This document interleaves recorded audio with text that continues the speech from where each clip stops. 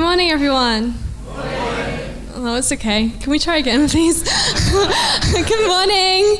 Oh, that's much better. It's really nice to be here. This is my first time here in Bournville, and it's just really nice to be at this second site. Wow.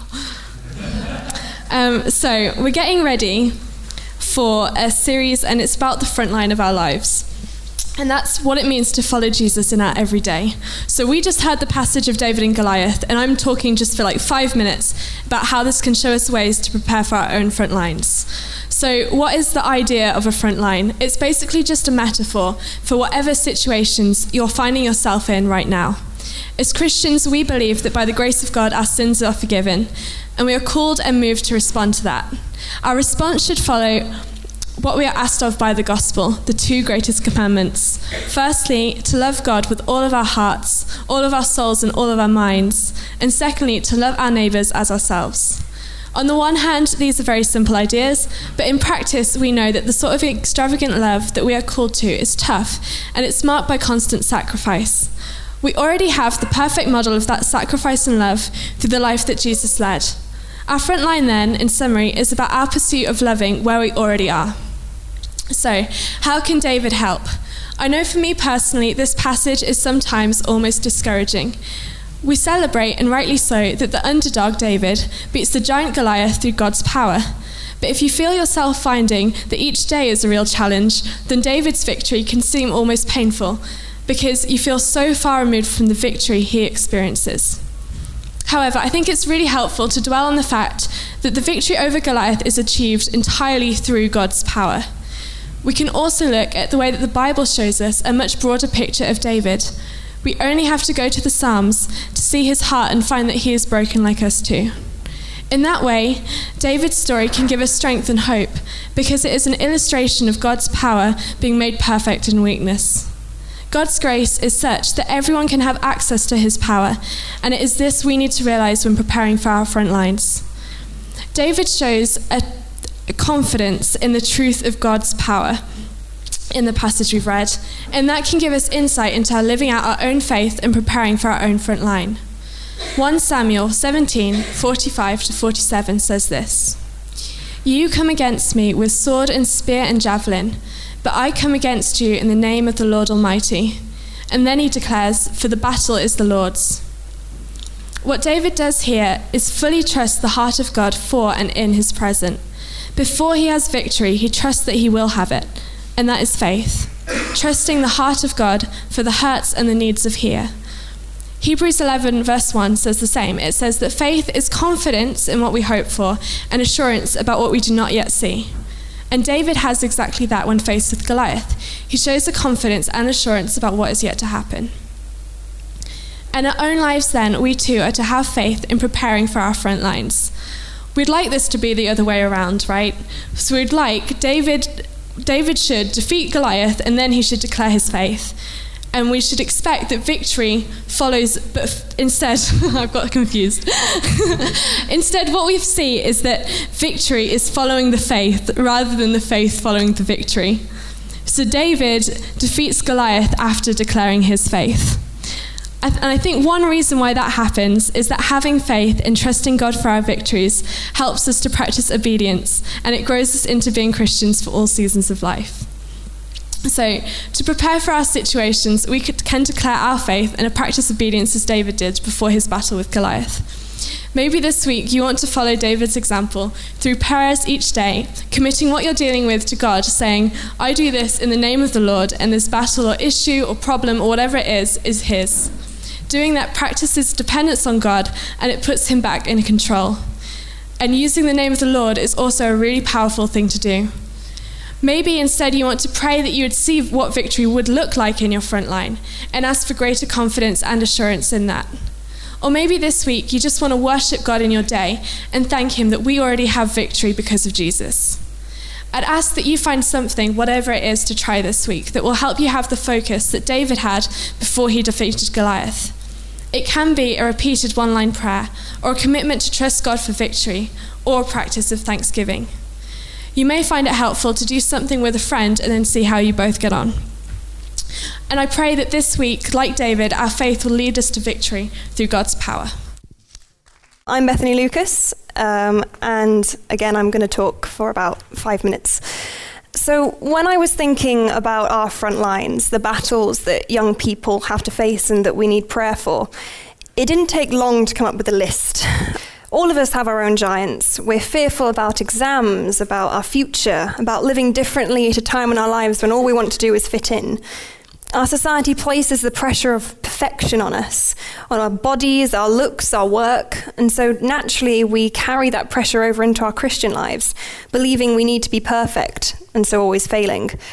These are all things that we need prayer for. However, God really challenged me to think about one of the root causes of these problems, and reading through the story of David and Goliath, there was one thing that really stood out for me. And that was David's complete assuredness that God would have the victory, the confidence that convinced a king to let a shepherd boy fight. In 1 Samuel chapter 17:46, in his speech against the Philistines, David repeats this again and again. "This day the Lord will deliver you into my hands. This very day I will give the carcasses of the Philistine army to the birds. All those gathered here will know that the Lord saves." He is steadfast in his faith with God. And it was so surprising to me because the Bible makes clear that he's the youngest son, he's disregarded by his older brother, he tends sheep in a field, and was probably the least well-equipped person to fight any soldier, let alone a giant. And some of us feel in the same position, like we're unprepared, outnumbered and out of our depth. And it would be very easy for us to read this story and think, oh, this is just a tale about a courageous young man who we all wish we were, but aren't really. I just have to struggle through my problems on my own. No, David was just like us. But what changed his life is in the previous chapter 16, verse 13. A man called Samuel was looking for the next king of Israel, and after a long search, God told Samuel that David was the right man. The verse says, "So Samuel took the horn of oil and anointed him. And from that day on, the Spirit of the Lord came powerfully upon David." After he was anointed, David entered into a real relationship with God. The Holy Spirit rested and stayed with him for the rest of his life. And he went on to do amazing things for God. He beat Goliath not only for God, but with God. And as young people, one of the greatest mistakes we can make is believing that following religious rules will be enough. We've learned about God, some of us for our whole lives, some only more recently. We've thought through the evidence, and although we have plenty of questions and doubts, think we'd call ourselves Christians. And that may well be the case for some of you today. But we're living in a secular society with mainly secular friends, and we're straining to keep rules that sometimes we just don't want to follow. And although we feel guilty about that, we can't find a way to please everyone. That Christianity will never change our lives until, like David, we experience the love of God powerfully. It's the Holy Spirit that equips us to go out and tell our friends about Jesus, to live differently, to conquer whatever giants we're facing. And we can't do it without him. So to quote Mike Pilavachi, the host of Soul Survivor, coming into landing, Jesus says in Luke 24:49, "I'm going to send you what my Father has promised, but stay in the city until you have been clothed with power from on high." Not only is the Holy Spirit now available for all of us, that because of what Jesus did, we don't have to be the next king of Israel to begin a relationship with God. But he actually goes so far as to say we shouldn't try to do anything until we have the Holy Spirit, because alone we aren't going to make a difference. So I have now a question and a request for you. The question is, what areas in your life are you fighting your own battles under your own strength? What relationships, work, new beginnings are you worried about and that you're approaching with the mindset, I'm going to have to deal with this on my own? Bring that to God this week. And my request is, if there's anything that you can pray for us as a youth and as Riverside, it's that the Holy Spirit would rest on each of us and that we all experience more of the love that God has for us. And most importantly, that we begin a relationship with Jesus. That's when we stop struggling to follow a religious duty and we start wanting to be obedient to a friend who loves us. everything else follows. It won't make us perfect, but it will give us a reason to want to be. So now Toby Lowther is going to come up. My name is Toby Lowther, and I'm one of the youth here at Riverside Church. I was baptised a year ago, and this week I began sixth form college. Going to college, I've met new people and I've faced new challenges, tackling the work without losing my time with God, making new friends, and trying to see who I may, in time, bring to know Jesus Christ. These are the challenges that I face each day. But what are the battles on your front line? What challenges do you face? Now, sometimes there are battles in life and on the front line of our faith which are too big for us, which we cannot overcome ourselves. But there is no battle too big for God. In the story of David and Goliath, a young man, a shepherd, decides to fight an 8 or 9 foot tall, trained soldier. It was a foregone conclusion and not in the shepherd's favour. David knew he could not defeat this giant, win this battle by his own strength. He says to Goliath, "You come against me with sword and spear and javelin, but I come against you in the name of the Lord Almighty." David knows that he is not strong enough to win this fight, but that God is. That he can be the tool for God's victory. When we face the battles on our front line, we must rely upon God. Saul gave David armor and a sword, weapons with which to use his own strength to face his battles, but David did not use them. We can try and take up our armor, our sword, the methods and plans we design to help us fight the battles on our front line, the ways we seek to find strength in ourselves. But unless we also take up the strength of God, we still cannot defeat these battles because we're still relying upon our own strength. It says in Exodus chapter 15, verse 2, "The Lord is my strength and my defense. He has become my salvation." If God is our strength, he is our salvation. He shall save us and give us the victory, that we may conquer battles on our front line. By waiting upon God, calling upon his strength, we transcend the limits of our own ability and succeed against impossible odds, winning the battles we could never overcome in our own strength. And yet, although David relied upon the strength of God, he did not take a passive role. Did he pray, "God, please send a stronger warrior to fight this enemy," and then go back to his sheep? Or did he pray, "God, please smite this Philistine with holy fire"? No. He stepped out himself in the power and authority of God to bring about change.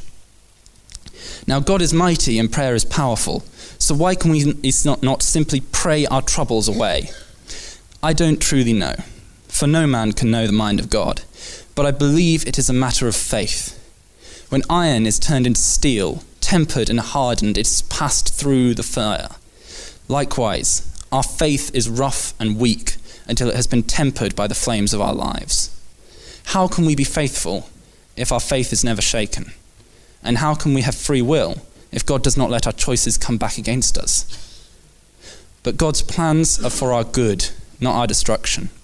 He will always give us the strength to fight the battles of our lives, the battles on our front lines, if we only call upon him and ask for it.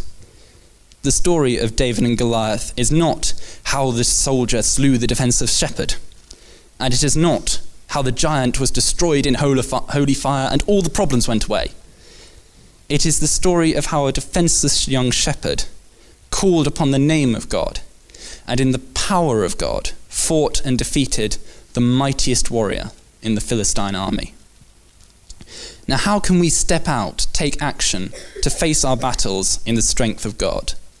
First, we must be honest with ourselves. We must see the battles that we face.